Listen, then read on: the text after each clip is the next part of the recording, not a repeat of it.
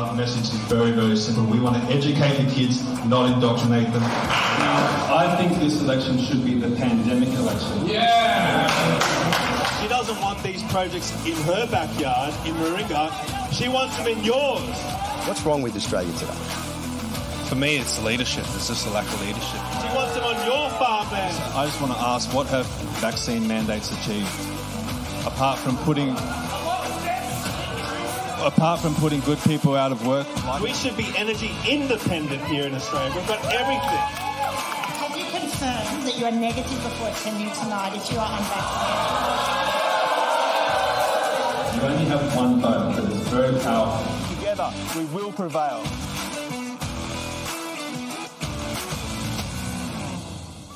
Hello, everyone. My name is Stephen Tripp. Welcome to Commanding the Narrative, here with Paul Vallejo. Before we get to Paul, I just want to let everyone know about Buy Me a Coffee. If you want to head to Buy Me a Coffee, you can support us there.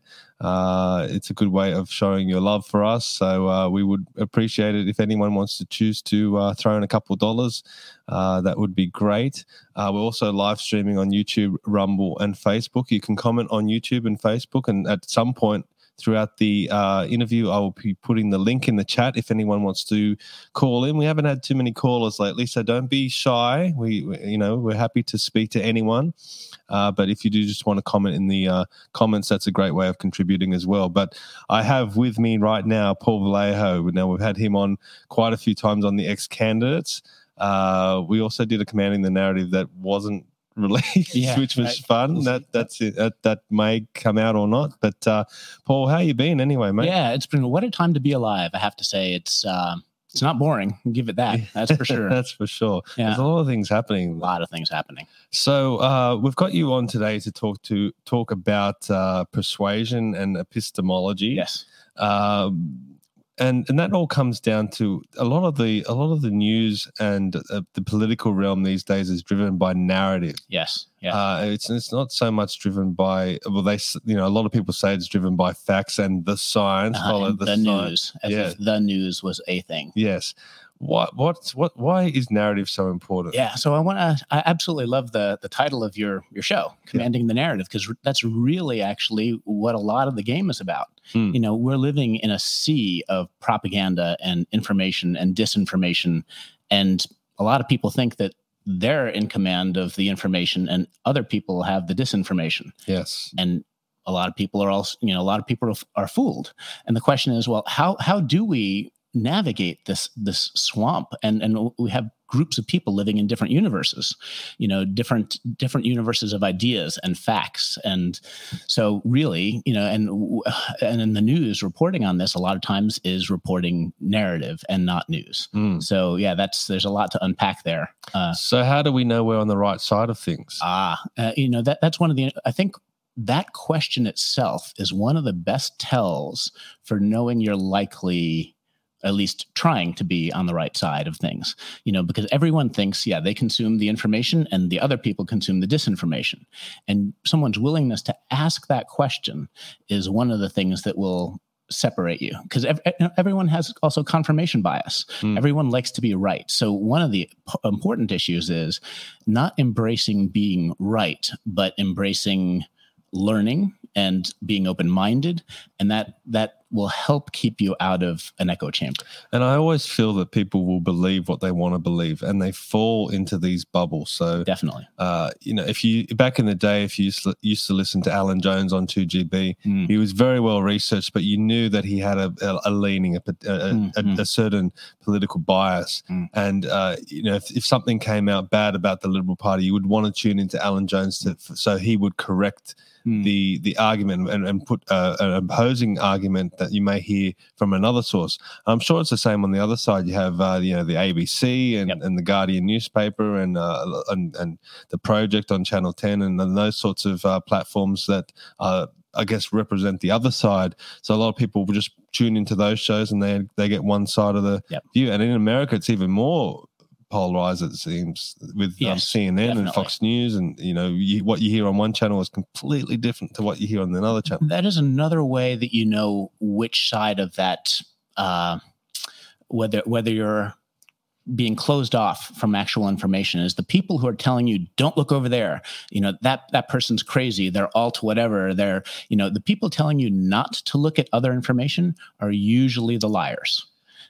And that's where the left's so good, because they will hit you with you're an anti-vaxxer, or you are a racist, or you are a cooker, or you're a far right extremist, or whatever the tag they put you in. They put you in a box straight away, don't they? Yep. That's definitely one of the tricks of maintaining the narrative, is telling you anyone not on our side of the narrative is some sort of heretic. And this has been true of I guess.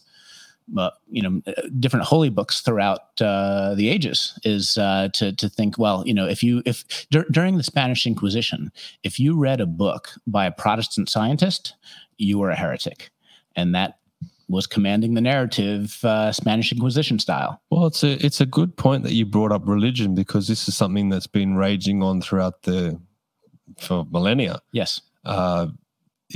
Whether you follow Islam or Judaism or Christianity or whatever it may be, it's always, we have the word of God, and you need to follow this, and anyone else that believes differently is a heretic or an infidel or whatever it may be. Yep.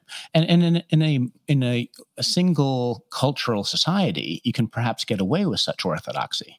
But in a multicultural society, the ability to peacefully disagree about different narratives and to accept that other people have different sources of information is absolutely critical to people living together. Yeah. So, when it comes to our modern versions of apostasy and calling other people heretics, this gets to the foundation of our ability to live together.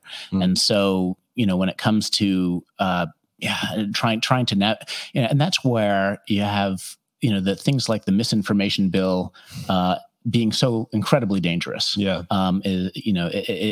our ability to live together requires us to be able to have our own opinions, think our own thoughts, and there is very much a drive to drive out information that is unhelpful to the narrative. You know what's crazy?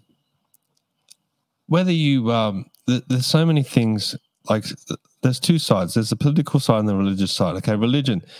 You have the three real main religions of Christianity, Judaism and Islam. They're very similar. Well, I mean, they're all the Abrahamic gods. So it's kind of an interesting thing. A lot of people don't think about it, but they do worship the God of Abraham, all of them. And so in Islam, Jesus was a prophet, just not the last prophet.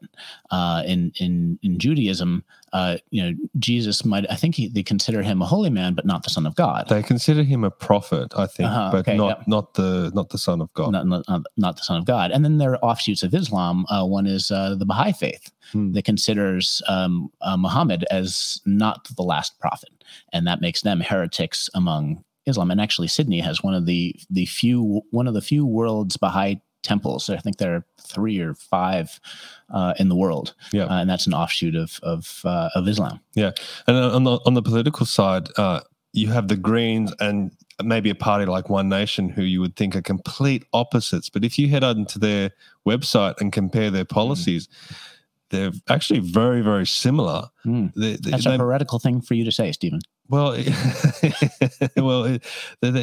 only difference is just there might be slight differences on how to get there. So, for example, One Nation will say, let's bring back manufacturing, but we need to do that by having cheap, reliable energy, so coal and oil and gas.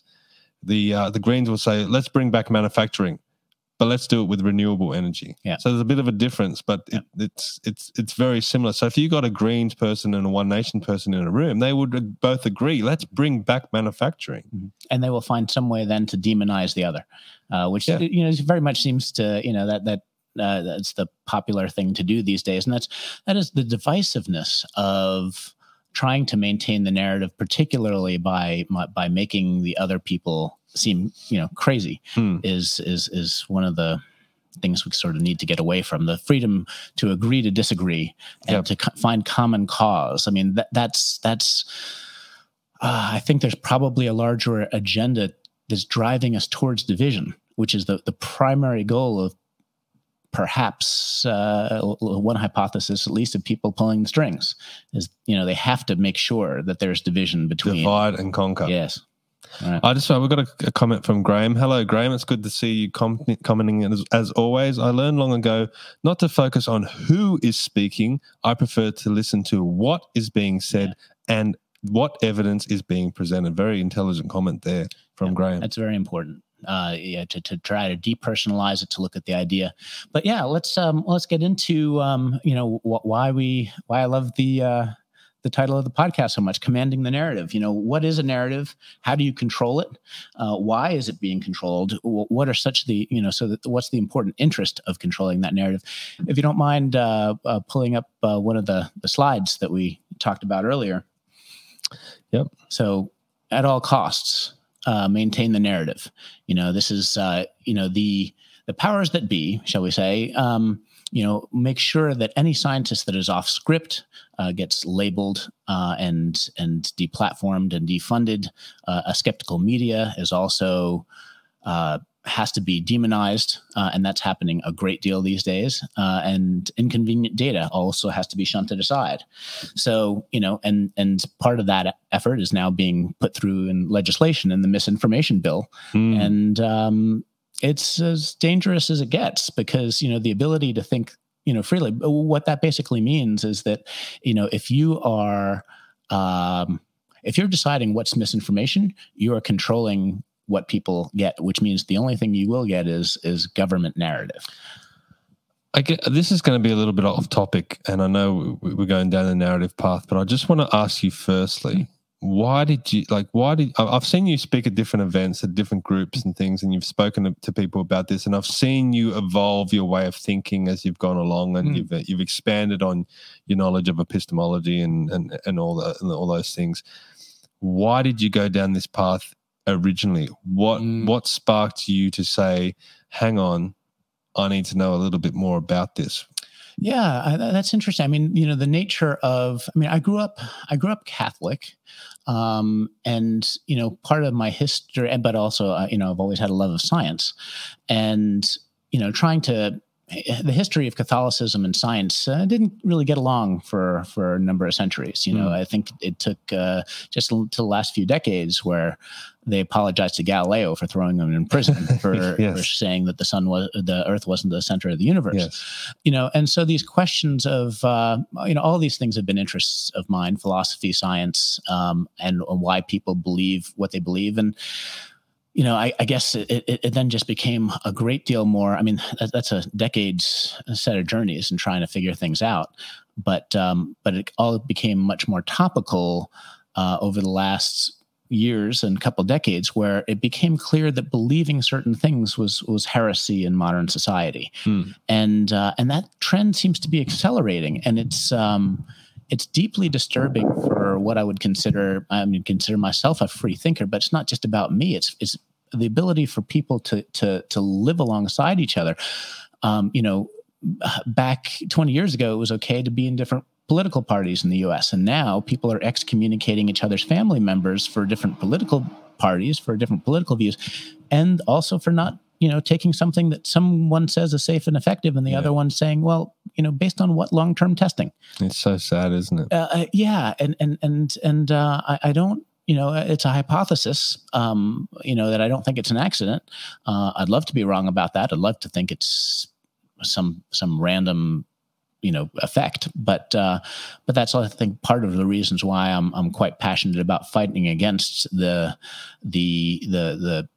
taking control of the narrative by powerful forces, is because I think it doesn't lead to anywhere good.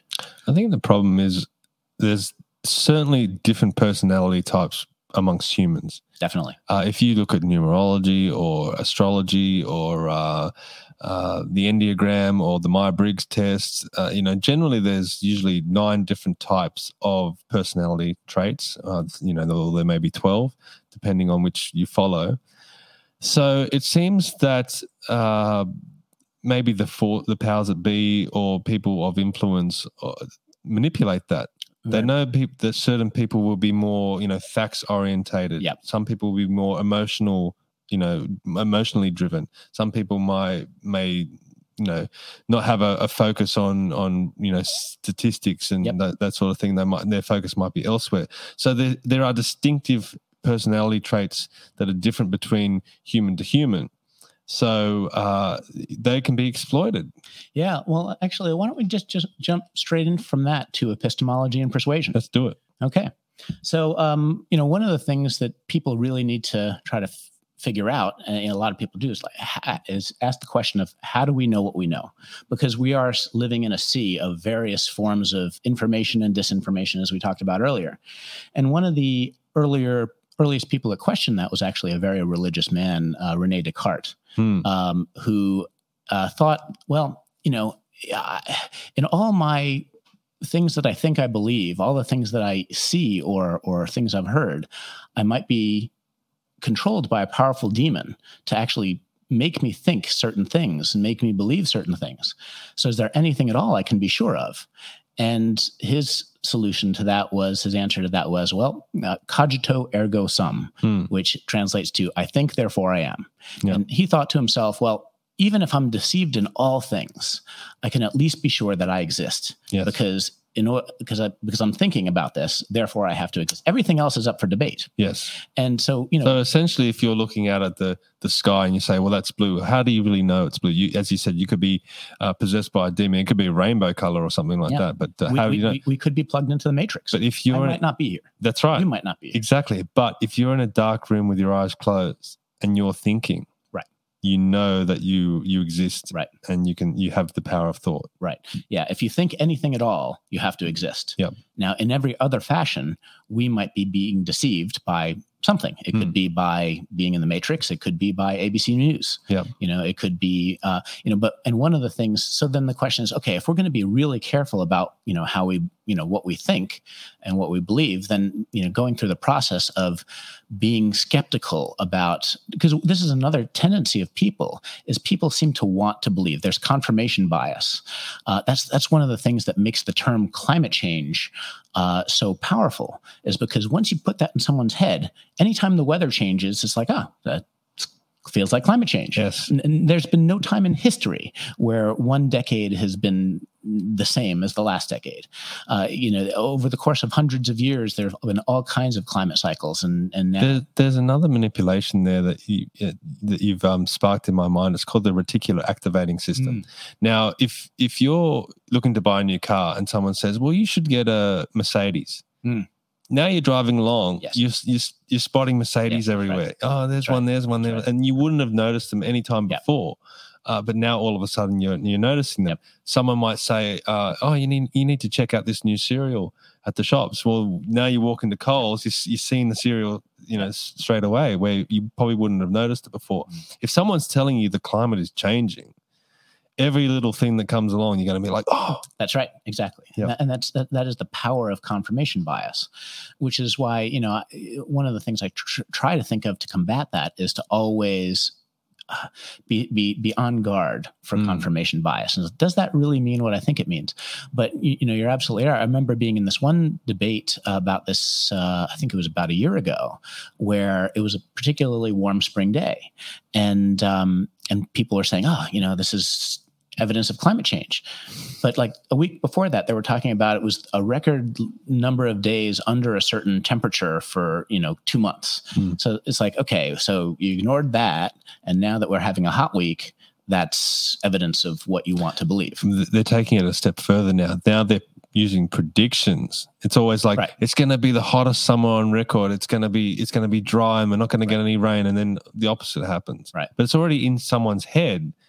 Oh, it's going to be a 40-degree tomorrow. It's going to break all the records. But it ends up being 35 or 33 or something like that. It doesn't even get near to 40, but people, it's still in people's heads. And they will say, wasn't it the hottest summer on record? And I heard that somewhere, blah, blah, blah. So there's a few different things that I think come at play that's very persuasive to people. One is confirmation bias, making use of that issue of confirmation bias.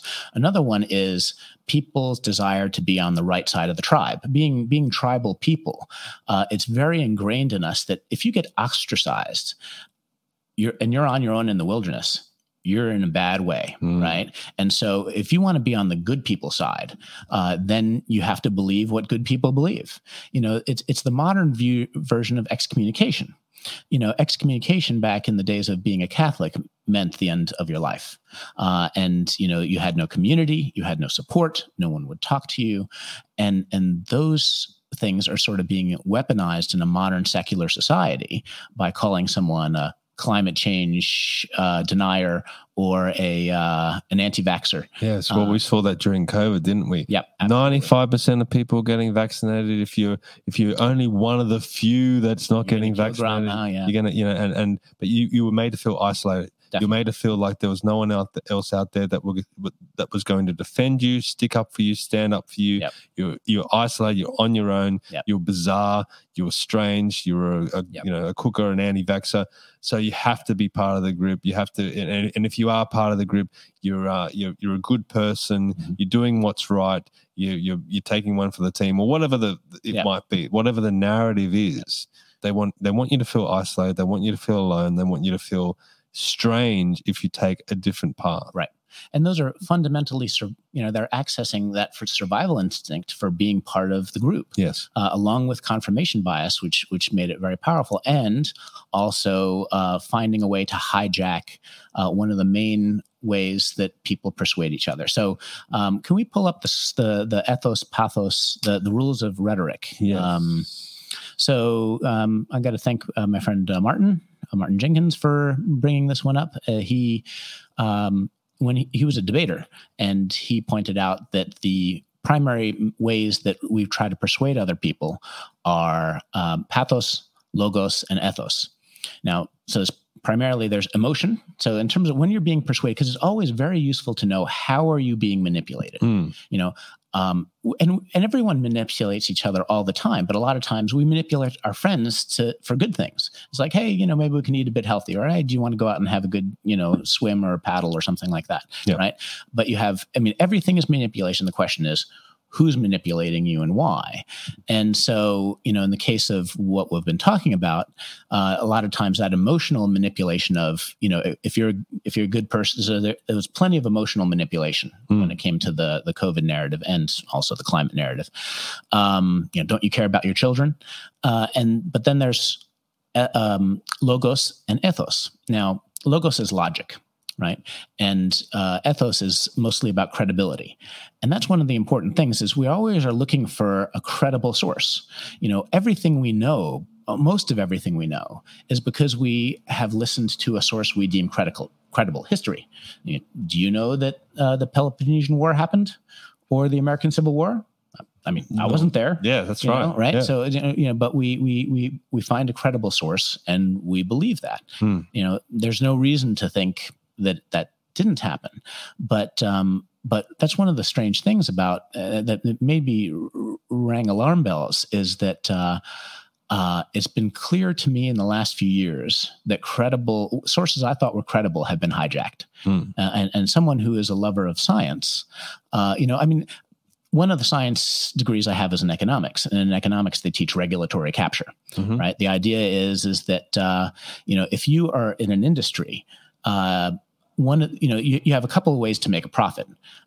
You can create a really good product, sell it well, market it well, or you can capture the government and have the government buy your product or make, So, the ability to, and also the government regulator has a government salary, typical middle class salary often, but the industry, a vast industry, can more cheaply create a revolving door for the regulators so that the regulators know if they play ball, they get a cushy office job, once they leave. And then, the cheapest way for that company to succeed a lot of times is to capture the regulator. And so, this concept that our climate science or our pharmaceutical science is actually public service is narrative nonsense. And now the question of, how do I know that? It's, in some cases it's an easy claim to make. Pretty much everyone thinks that the military industrial complex, works with the media to lie us into wars. I mean, that's fairly widely accepted. Yep. The smoking industry, widely accepted that was regulatory capture. Yep. Now climate, the pharmaceutical industry. I mean, a lot of people, and this is one of the strange things, is I've met plenty of people who were skeptical about the pharmaceutical industry on a number. Oh no, I don't like to take medication because I want holistic health, and also don't trust big government when it comes to the military and I don't trust what they say about that. But when the government and the military get together and offer me something safe and effective, sign me up.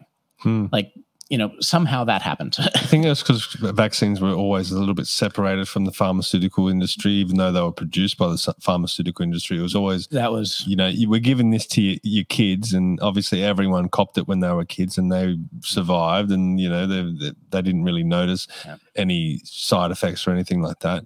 So it was always ingrained in us that vaccines were safe, vaccines were effective.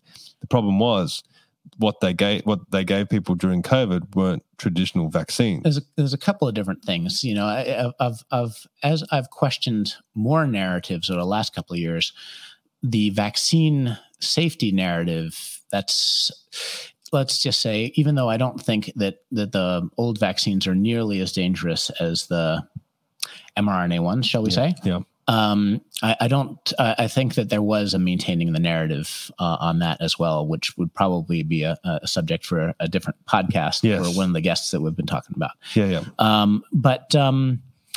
So maybe we should get into how I came to determine that we were being fed a false narrative during the COVID epidemic. Can we pull up? Are we really following? Well, I just want to quickly just touch on this, ethos, pathos, and logos. The hijacking of credibility in ethos is a big one. But go ahead. But I think I know from the Myers-Briggs test, the different personality types, you would think that they're all equally divided, but they're not. Some are very, very rare. Like they maybe 5% of the population is a certain. I know my one. I think it's very. I'm a true seeker and blah blah blah blah blah. I'm assuming a lot of people are emotionally driven. True. So I saw a debate recently. It was with a Greens upper house member of the New South Wales Parliament, and she was debating against nuclear energy. Mm-hmm. Now, she was trying to obviously win that debate, and she was losing because the audience that she was with were very right-leaning. So good on her for getting in there and being present, because a lot of Greens won't do that. But once she started losing the argument, she went straight away to, well, I have grandchildren and I need to save them. Right. Okay. Even though we all knew that her argument had fallen over, she went straight to the emotion. And she wasn't able to persuade that group because I don't think there was much emotion in that group. But, maybe people listening elsewhere would tap into that. Oh, I want to save my grandchildren too. Or I want to save my kids. So it's a very powerful method that it's almost like they're trained in that way. Yeah. When the facts are with you, you stick with the facts. When the facts are against you, you turn the other, you attack a different path. Yeah. And she was, I guess, using the only path left before her. Actually, there's a really funny video by Bill Burr. Bill Burr on him arguing with his wife. I don't recommend you pull up that quick clip on this podcast, but it was hysterical. It's you can Google it as the Champagne of Victory speech. Okay. But we'll another time. Yeah. So, when it comes to the hijacking of credibility, which has been, this is one of the things is that there are a lot, because I've really tried to figure out, I guess probably it's important to back up and show my work as to why I believe what I believe in terms we were fed a false narrative came to the COVID era. Yep. There's the earliest one was, of course, the lab leak hypothesis. Yep. The Nature paper saying that there's no way it was other than a zoonotic thing, and that the reasons of that were it's a whole chain of reasoning. It's a bit more complicated, but when I watched the hydroxychloroquine trials, that's when I knew something was very seriously wrong, because it was in your face obvious that they were trying to spin a false narrative. Yep. So, here's one of those things. I'm not a medical doctor. Even though I've got a few science degrees, medicine is not one of my fields. But you don't have to, and that's one of those things. They hijack credibility. It's like, what gives you the right to talk about this? You're not a doctor. You're not a climate scientist. It's like, okay, yeah, but I know how to test a hypothesis. You know the scientific method. Yeah. And if you're going to say you tested something, and then you create test conditions that make it obvious before you even do anything that you're not testing the hypothesis, I either know you're incompetent or you're corrupt. And that's where, I wrote this article. The idea here is that the hydroxychloroquine tests, the first one, initially there was the hypothesis by the French doctor, Dr. Didier, his French, I don't know how to pronounce his name, Raoult, and also Dr. Zeb Zelenko talked about treating COVID with hydroxychloroquine and zinc. There's a paper from, I think it's 2016, that hydroxychloroquine is a zinc ionophore, helps channel zinc into the cells, so it would be an effective antiviral. The first test on hydroxychloroquine, then, when they ran it, and you can go down to, so this is the beginning part of this is, how would you, if you wanted to test the hypothesis of a drug used early to treat a patient as an antiviral, how would you test it? And tell me your testing protocol. You, of course, would test it at the right dose and give it early. Yes. Because an antiviral, you have to give it early. If you're treating like a collateral bacterial pneumonia, you do it late. So you give it early and at the right dose. Well, and we scroll down, we see what happened with the first test. So that's the one, the World Health Organization Solidarity Trial. Yep. Okay. So what they did was they gave it at a 6 times dose to hospitalized patients. So when I saw that, I was like, okay, if you ever had to take Tamiflu, which is an antiviral against the flu, it tells you on the package you have to take it within the first 48 hours to be effective. Yes. Right? Antivirals have to be given early. And so the idea of testing it on hospitalized patients, and people don't roll into the hospital until typically days 6 through 10, is absolutely absurd. It's past the antiviral window. So, right then, just on the when you're testing it fails miserably. So you've got here, instead of 400 milligrams a day for 5 days, they gave 2,400 milligrams a day on day one, and 800 a day per day for 10 days, and they gave it late and without zinc. Correct. So I mean, you couldn't fail more hard than that in terms of testing the hypothesis. Okay. Now, one of the things about that is, I mean, they killed people in order to propagandize against hydroxychloroquine, because if you give someone 6 times with Tylenol, which you call here paracetamol, right? If you gave that 6 times the maximum dose, you would have liver failure. Okay. Yeah. Yep. So, when you do that with hydroxychloroquine, fortunately, it doesn't kill people at it's not quite as easy to overdose with hydroxychloroquine. But dosage is extremely important. Definitely. Yeah. Yeah. There's a phrase, I forget who said is, there's no such thing as a poison, just a poisonous dose. Yes. I can kill you with too much water. Yes. Right. It throws off your electrolyte balance. Yep. Almost everything has a poisonous dose. Yep. And so when it comes to hydroxychloroquine, to give people 6 times on day one, the maximum, so when you say day one, that's the first day of the treatment. It doesn't mean you've had COVID day one. No. Right. Exactly. Yep. So the first day you give the medication, you're giving 6 times the dose that was recommended by the people who are saying, I've been treating people effectively with hydroxychloroquine at 400 milligrams a day. And then they went off and they gave it at 2,400 milligrams. Okay. So now, so here's one of those things where when I saw most people looked at the test headline, which says it doesn't work and it causes side effects. Like, Oh, really? So if you give something at the wrong time and it doesn't work, and you gave it at 6 times the dose and it causes side effects, you think that's news? You really need to spend millions of dollars to test it that way? Well, why would anyone test anything like that? See, this is how they hide stuff. We were talking to Victor DL on the X Candidates a couple of weeks ago, and I might bring up a clip of him later because he's got a very interesting story. But he was a researcher at a university for professors, and he said a lot of these professors, they don't write their own papers. They get researchers to write their own papers, and then they'll read the summary, and then there's a summary of the summary that just usually a paragraph. So there's all these pages and pages of study, but really what only gets out there is the summary. So there's all this hidden stuff in there. That's it. And you think this professor knows it all and is abreast of everything that's going on, but it's not really the case. The doctors as well. So I was in Mexico and I asked, the doctor in Mexico what he thought about hydroxychloroquine. He said, they tested it and it didn't work and caused side effects. It's like, which study are you basing it on? Well, either the solidarity trial or the recovery trial. Yeah. Like, okay, so you obviously didn't read the test methods. I mean, most people are time poor. Yes. And we count on experts to have deep knowledge of the subject so that we don't have to read the test protocol and look up the normal dosage for what we count on the science or the doctors to have done that for us. Well, they do the same thing in politics. I'll give a politician 3,000 pages of a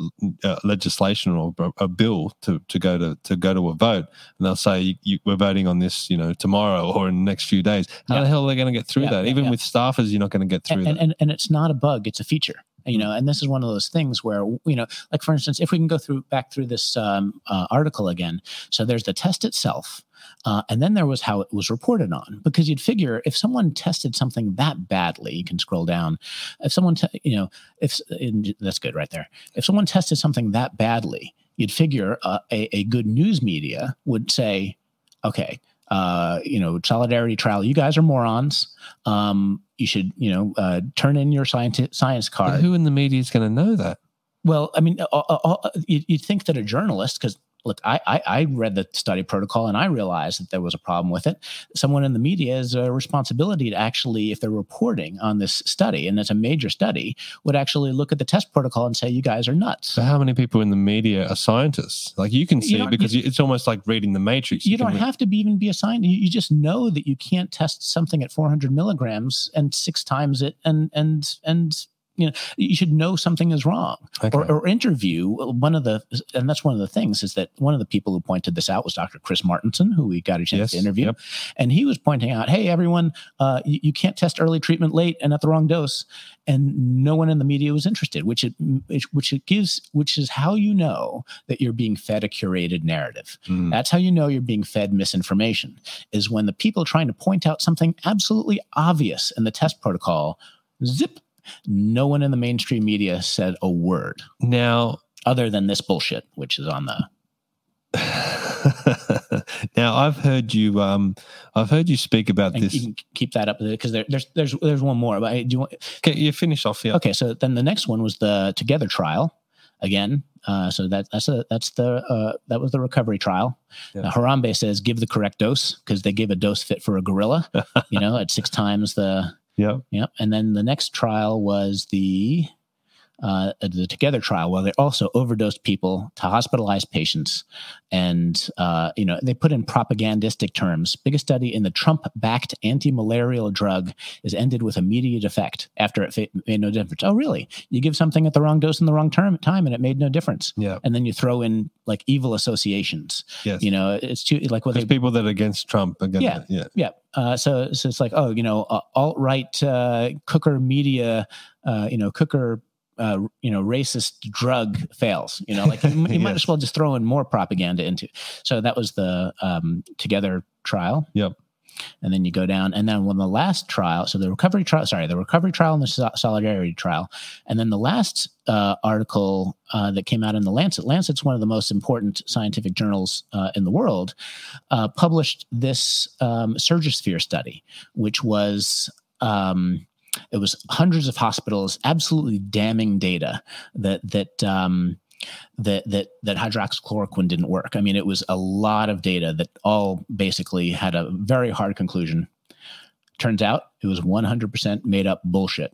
And it was retracted. So it came out to really splashy headlines of, oh yeah, this is the nail in the coffin, right?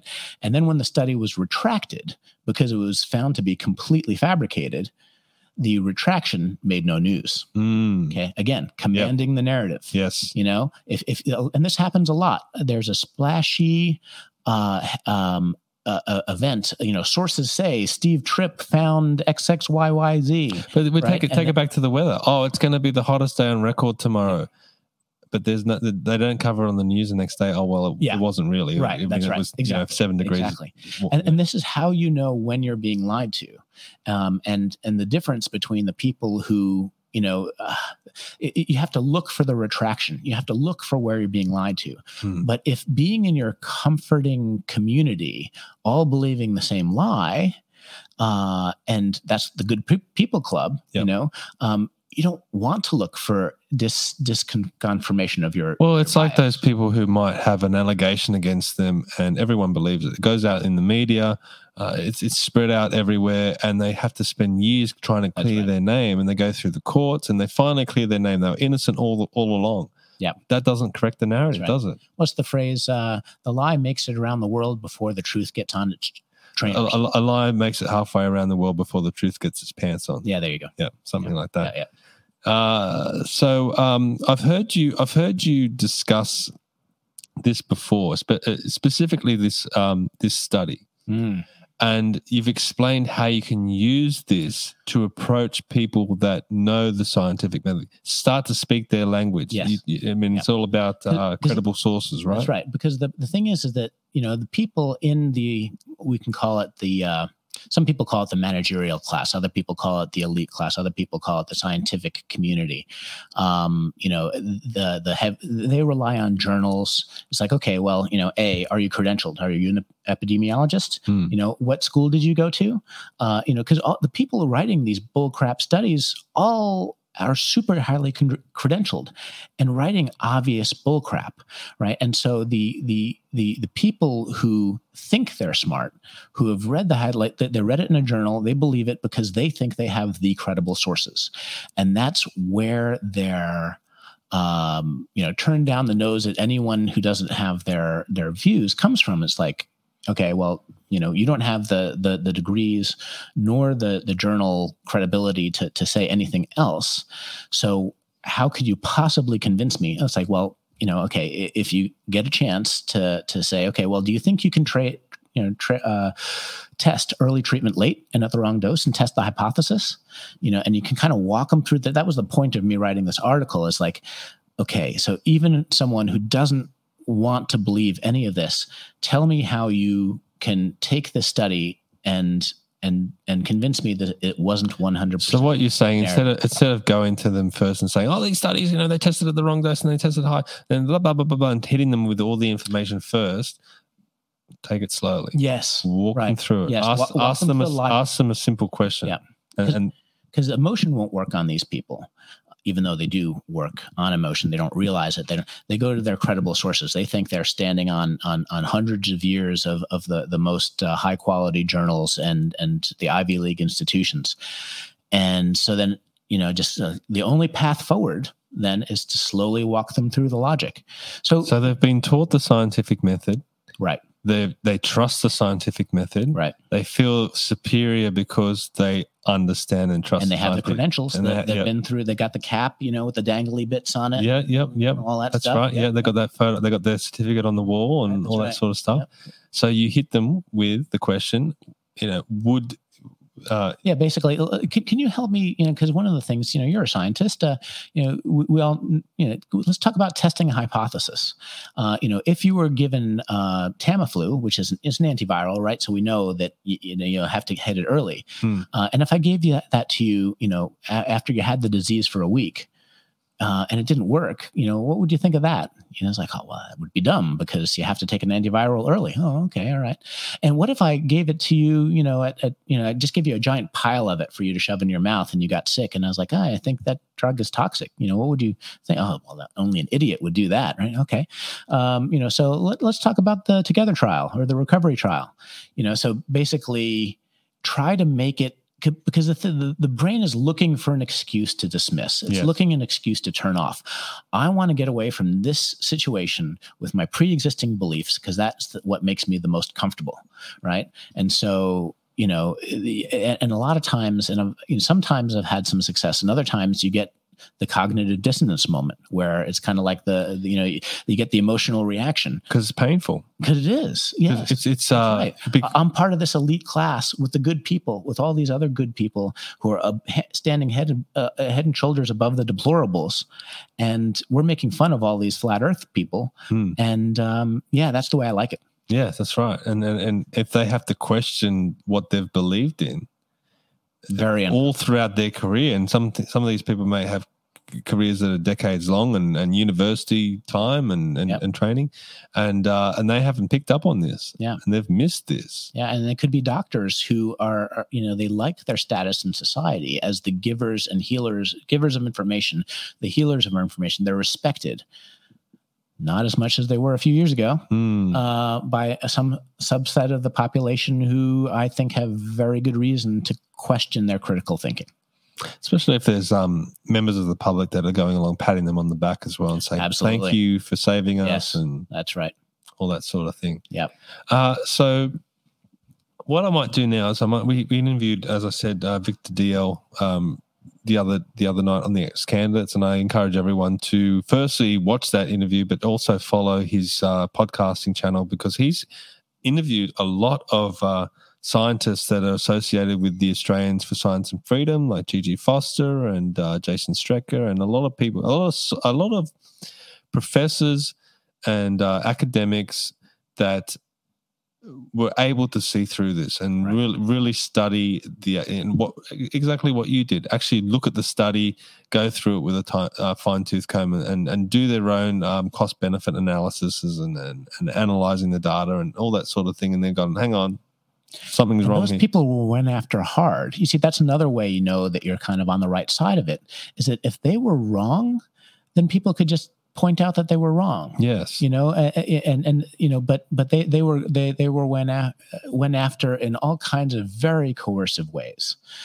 So, whether it be the whole canceled from university or that's the danger of the misinformation bill, is that the scientists who are off the narrative, who are trying to warn the public about something that's happening, that like, oh yeah, we're giving an early treatment at the late at the wrong dose.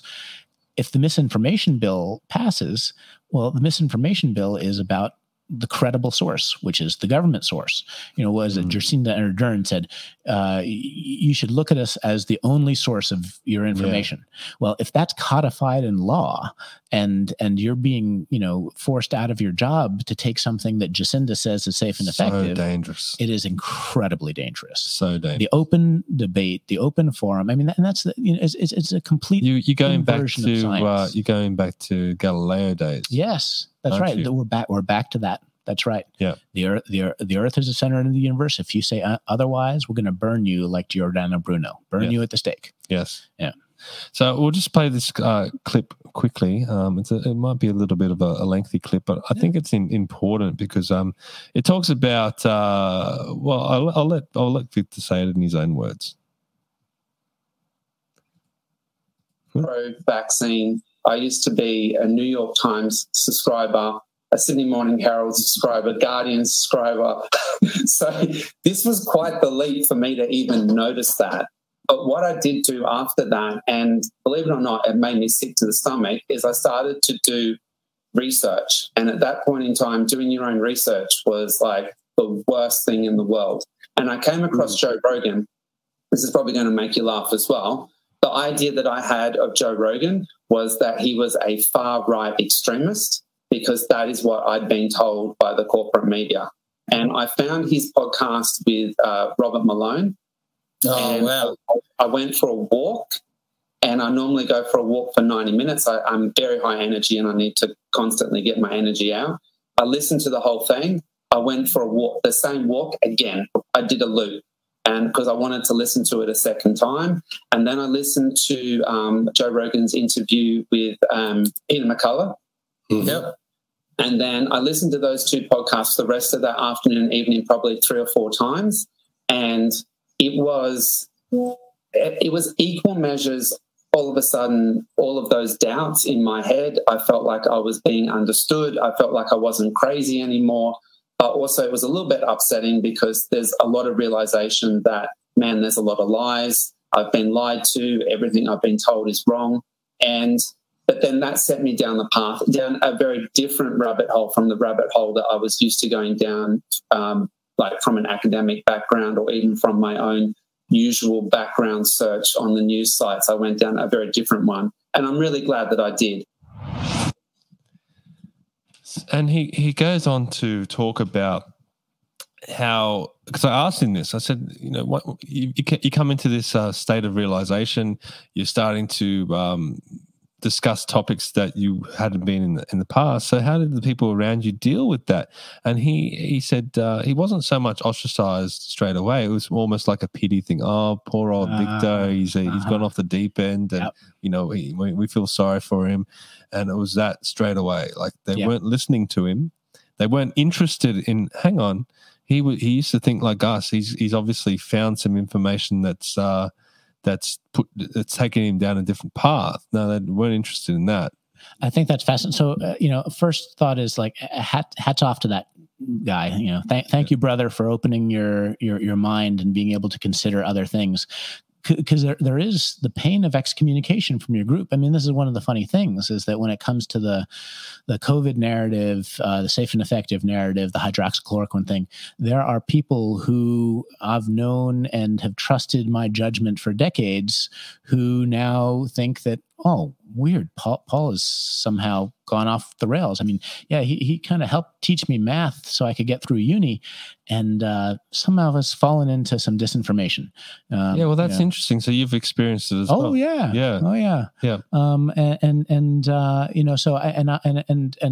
So I don't come to this question of epistemology and persuasion with 100% success rate. Not even close. So I guess this goes back to the question I asked you before, is why you went down this path. And maybe it was more of a personal reason. Okay, I've got all these friends that were close friends. Well, I mean, that's one of those things is that, I was trying to save my friends from a danger. I actually had to turn it into, because I did these emails. Actually, that article that was actually originally an email to my friends to try to show them, hey guys, I think we're being lied to in the most clear possible way, and to kind of raise their skepticism to what they're hearing on the news about the hydroxychloroquine trials, or safe and effective, or and all that. And there was a series of letters, and the last one was basically, imagine I had to put it in a funny context. Imagine aliens came and they beamed you up to their spacecraft, and after doing their probes and all that, and you're sore, and they're going to let you come down to Earth, and you're like, aren't you afraid of me? Kind of telling all my, because they're going to come down, and they're going to probe everyone on Saturday, right? And they're like, no, you can go for your life, And so you go around, you tell all your friends to hide in caves, like you're going to get laughed at. But on the other hand, you have an obligation to try to save your friends from probing. So, so I spun this little tale to try to, it's like, so even I basically was saying, even if you think I'm nuts, I have an obligation to try, because, I know what just happened to me, and I don't want you to go through the same thing. Yeah. This is a little bit off topic, but it reminds me of a quote or a saying. If you invent something, right, and it's a really great invention, don't ever be worried about someone stealing it, because it's going to take you decades to convince people that it's actually a good idea. Right. Even if it's the best invention in the world. So if it doesn't fit the narrative, the narrative, there's a process, isn't it? Yeah. So I mean, basically, there's a fair bit of pain in discussing what I'm talking about on this podcast. To see people you care about walk into danger and to be unable to make a difference, that and that's actually why this is a very burning topic for me, because I grieve that I feel like I've failed my friends. Yeah. And I'm like, could I have said anything different? Could I have done it a different way? Could I have, and it's not that I tried. And that article that I, that we just went through was, and that wasn't my only one. It is a source of personal pain. And that's the biggest problem, because a lot of times convincing people is baby steps. Yeah. And I think this is where maybe our side of things go a little bit wrong, especially when approaching politicians or the media. And Michael O'Neill of the Heart Party discussed this on a recent podcast we did with him also.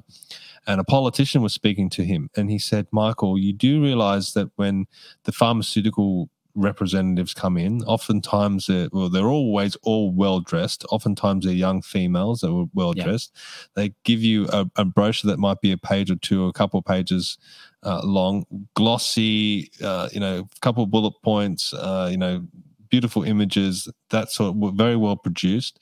They bring gifts and pens and all sorts of different things. They invite you to events. They have lunches, blah blah blah. Then the next person comes in that's probably more on Michael O'Neill's side of things, and they're disheveled. They're not, they're not dressed very well. They're not wearing a tie. They've got pages and pages and pages of information. I went down to the Reckless Renewables rally on Tuesday, and I saw it. We were looking to interview Craig Kelly, and there was a lady there, and she had a stack of papers, and she put it into Craig's hand. And she was like, you need to know about this. You need to know about this. And, Craig was being very nice. He's trying to discuss things with her, and she was very dismissive. She had this attitude of, all the politicians in there, they don't care and they're not going to listen anyway. So I'm thinking to myself, well, then why are you trying? Like, why are you here? You think it's all corrupt. But her way of trying to get her, that stack that she had might have been gold. It might have been the best information ever. But the way that she was trying to deliver it to him was terrible. Yeah. And I mean, there are a couple of different aspects of that. One is, the delivery method and how you kind of can help deliver something like that. But the other thing that strikes me is, I think there's this desire to have a favored politician be across and outspoken about every issue, and I think that's a huge mistake. So I've had a couple of politicians, there are a couple of people that I like who have been asked to speak about, let's call it.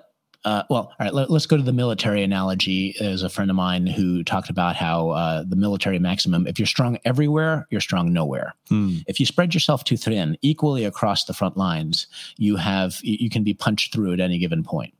And so, if you have a politician who is outside the establishment narrative on too many things, they lose their ability to influence anything. Yes. And so asking, a politician who, is open to certain, off mainstream ideas and is fighting the good fight in some place, don't ask them to fight every corner of it, because, those few people have a unique ability to persuade in Parliament on certain topics. And they have to pick and choose which are the ones. Now, hopefully, they're doing it in a way that is best serves the community. But they can't be across everything, and they shouldn't try to be. There's some very good examples. Russell Broadbent has come out and spoken out against the vaccines and be quite vocal about it. And he's just lost his pre-selection. Right. And he's been in the Parliament, or I think he's the second longest serving member of Parliament. He's been in there since the early 2000s. He's gone now. At the next election, he's out because he lost his pre-selection. So you stick your head up against, the narrative, and you get your head chopped off. Same with Jared Rennick. Yeah. Same things happen there. Now, some other examples. I might not mention his name, but there's a politician, state member of Parliament that's near us, and he came out in his maiden speech and said no more lockdowns. He came on our podcast and said we need a royal commission into COVID. But then he was approached by the Forest of the Fallen people to speak to them, and he didn't jump onto their thing straight away because it was all about vaccine injuries and vaccine deaths and that sort of stuff. But you got to understand, he's he's got to face pre-selection at some point. 2 out of 3 ain't bad. Yeah, so there's a number of different thoughts, and I mean, I think that my partner Stephanie's brother is vaccine injured. Yeah, and even though we talked about the hydroxychloroquine trials, the whole science, but all the various mechanisms by which it's not credible to call the vaccine safe and effective. That's a whole set of conversations, and we've been in a number of them. So with Rennick and Senator Rennick and Broadbent, I have to say, if you're going to spend your political capital on something, that's a pretty important one, and I can't. I just have to say I'm grateful to both of them. But on the other hand, if someone tries to do it in a way that is strategic and allows them to keep their position, because sometimes history, I think, will move towards those 3 senators. Yes. And if they're still in the position to accelerate that, it's hard to know. It's hard to know for a leader when is the right time to lead and when is the right time to bide your time. So that's very tricky. You have to cut them some slack. I agree. Look at the people that the Liberals have lost recently: Craig Kelly, George Christensen, Moira Deeming, Bernie Finn, Rennick, Broadbent. They've all been outspoken about something, whether it be vaccine injuries, abortion, women's rights, on trans issues.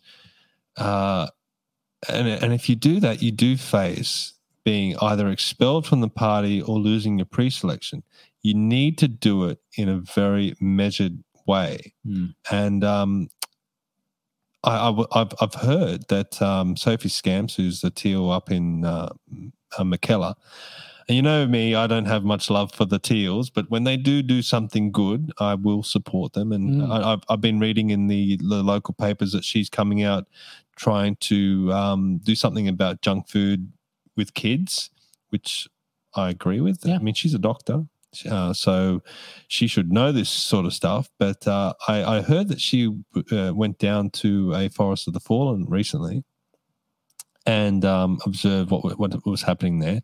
Now, good on her for doing that. Yeah.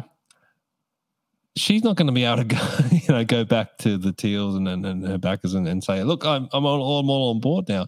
It's a very, very slow process. So just because she was there doesn't mean that she's going to be agreeing with what's there. At least she had an open mind to do that.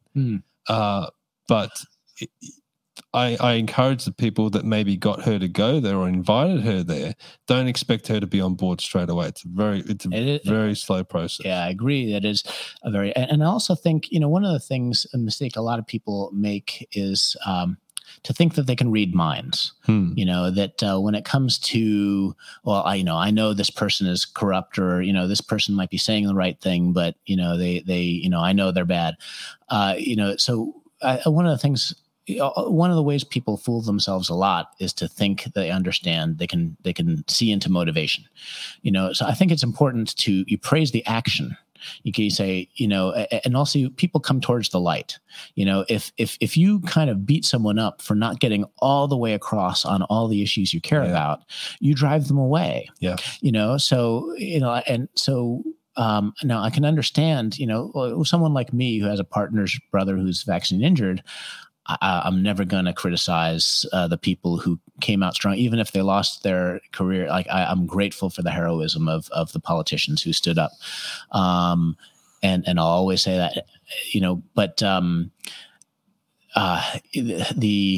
anyone who kind of was not very upfront or, who was critical, who takes just a few steps your way, be positive, be encouraging. Yes.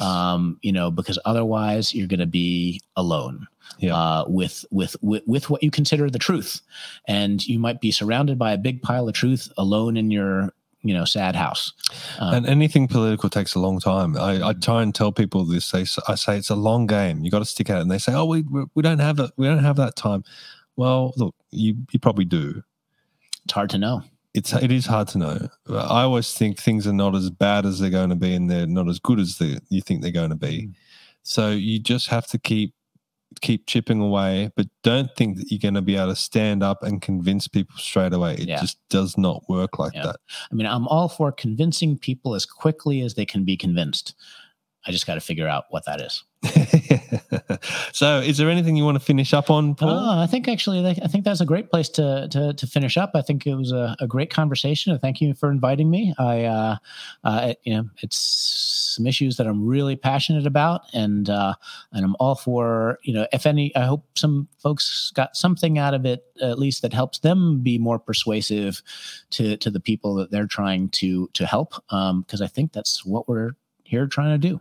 And as I said before, I've seen you evolve your thoughts on this issue and expand on them and get better and better. So trying. Yeah, maybe That's all we can do. Maybe we can follow up on this in a few months' time or something like that. If I get the secret sauce, the secret persuasion sauce, I'll bring it in. Yes, definitely. Well, we'll have you back on different things and different issues. But everyone watching, thank you very much for watching. As I said in the beginning, if you do want to head to buy me a coffee and show us some love there. You can. Yeah, that's right. Chuck some across the pot. Good for him. Yeah, but head over there to buy me a coffee. If you choose, and then share this out as well. I mean, I think this is an important discussion that we had. I think so. I think there's some very, very interesting aspects that you've raised, which is a big reason why I've had you on today. And I love this sort of topic. So I hope everyone enjoyed it. If you did, please share it far and wide, like it, comment, whatever you need to do. It all helps with the analytics and the algorithms and all that sort of stuff. So help us grow, help us get this information out there. And thank you very, very much for watching. We'll see you next time. Thank you.